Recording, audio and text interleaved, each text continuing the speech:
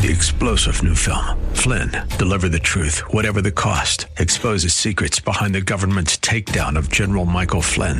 Flynn knew what the intel world had been up to. He ordered the first audit of the use of contractors. This set off alarm bells. He told the truth. He was the most dangerous person for Donald Trump to hire. They had to get rid of Flynn.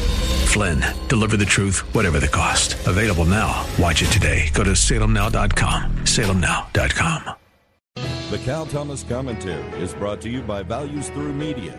Now here's syndicated columnist Cal Thomas. The pandemic, which is easing, especially for those who have been vaccinated, has taken a toll on some especially smaller churches. Many people have gotten used to sitting at home watching live streams of their service.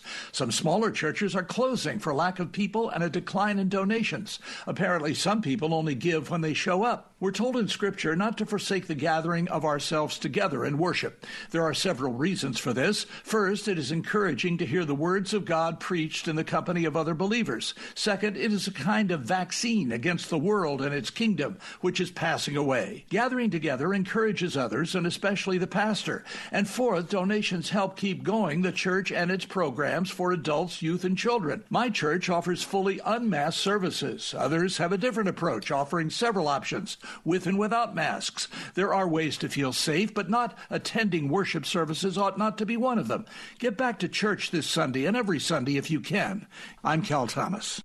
For a free copy of today's commentary, visit calthomas.com or write us at Values Through Media, P.O. Box 373340, Key Largo, Florida 33037. That's P.O. Box 373340, Key Largo, Florida 33037. Please specify the date and subject. Your tax-deductible gifts to Values Through Media help support us. Listen again next time for the Cal Thomas Commentary.